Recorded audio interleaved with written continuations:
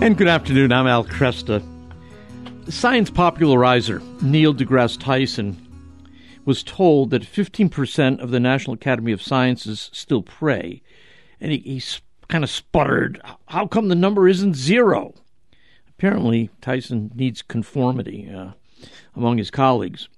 But he said this, I don't want the religious person in the lab telling me that God is responsible for what it is they cannot discover. End quote. This is silly. It makes him sound parochial, insular, churlish, petulant. Doesn't he know that a significant percentage of his scientific colleagues in various scientific disciplines are, in fact, praying people? Rice University's Elaine Eklund surveyed 1,700 scientists on religion, atheism, spirituality, and she wrote, quote, the so-called insurmountable hostility between science and religion is a caricature, a thought cliché, perhaps useful as a satire on groupthink, but hardly representative of reality. Nearly 50% of those surveyed qualified as, quote, religious.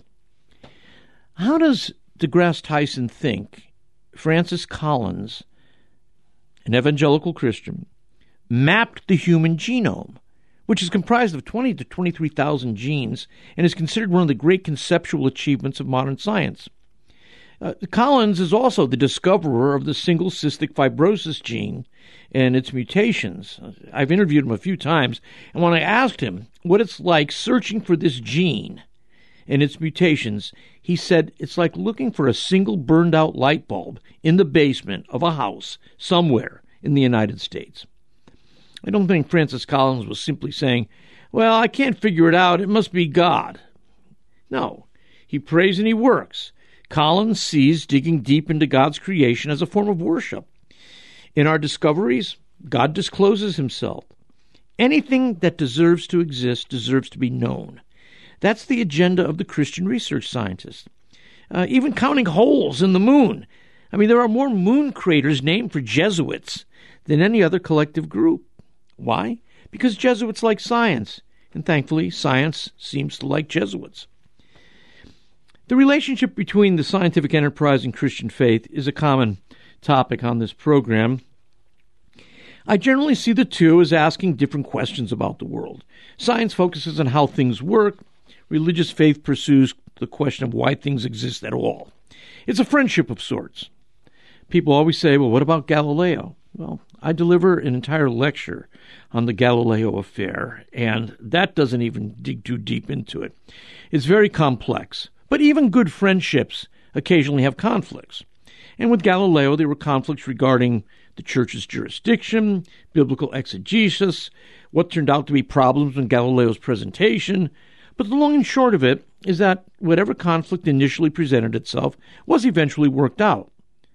And oftentimes, philosophical assumptions corrupt the scientific finding, making the science difficult for people to accept. So, for instance, the church doesn't reject the theory of biological evolution, but she does reject the materialism or philosophic naturalism which certain atheists smuggle in as foundational to evolution. There's also confusion concerning the difference between what we can do and what we should do. That's not a scientific problem. That's an ethical problem. For instance, the church opposes cloning and embryo-destructive research. This steams anti-theist Richard Dawkins. He says, this is a few years ago now, Benedict XVI is an enemy of science, obstructing vital stem cell research on grounds not of morality but of pre-scientific superstition. That's nonsense. The church opposes the destruction of human life. It doesn't oppose scientific research that avoids destroying human life. And in October of 2012, Drs. John Gurdon and Shinya Yamanaka received the Nobel Prize in Medicine for showing how to make the equivalent of embryonic stem cells without violating human dignity. Dawkins has to know that there are ethical problems with research. We have the story of the Tuskegee experiment in which African-American males were research subjects without their consent.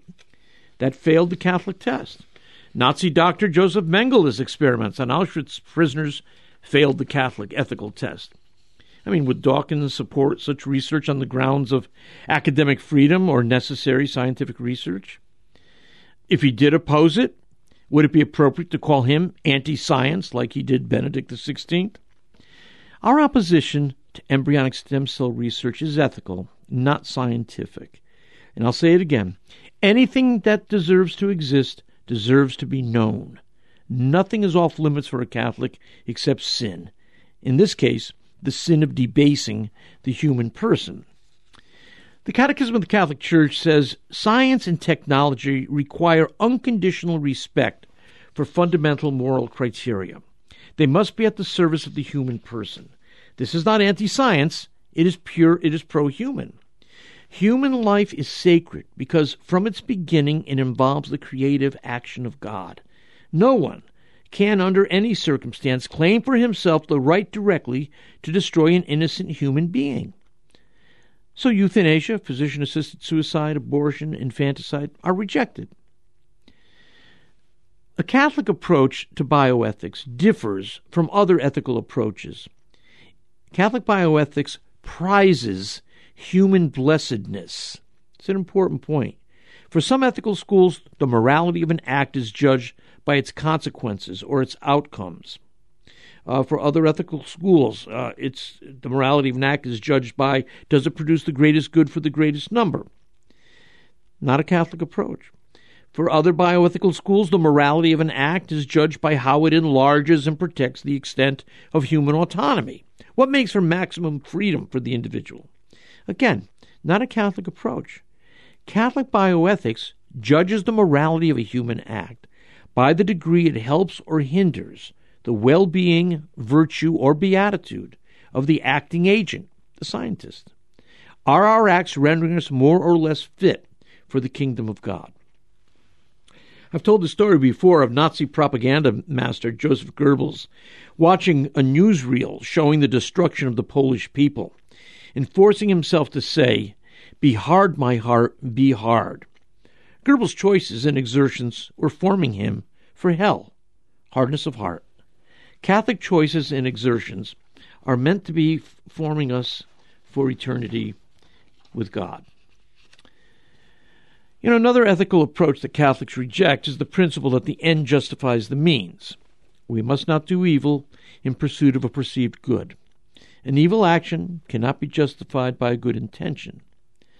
And let me say, this doesn't mean that the Church alone has good ethics in carrying out research. I mean, the Church endorses the ethical principles summarized in the Nuremberg Code and in the Declaration of Helsinki covering human experimentation. The future is going to be rich with ethical questions surrounding artificial intelligence, nanotechnology, genetic engineering, cloning, cyborgs, psychopharmacology. These all come bearing promises of bionic or virtual extensions of human life. And each is going to have to be considered in terms of their impact on the dignity of the human person, including their impact on the dignity of the scientist. The Catholic Church does teach authoritatively in these areas, not exhaustively, but authoritatively.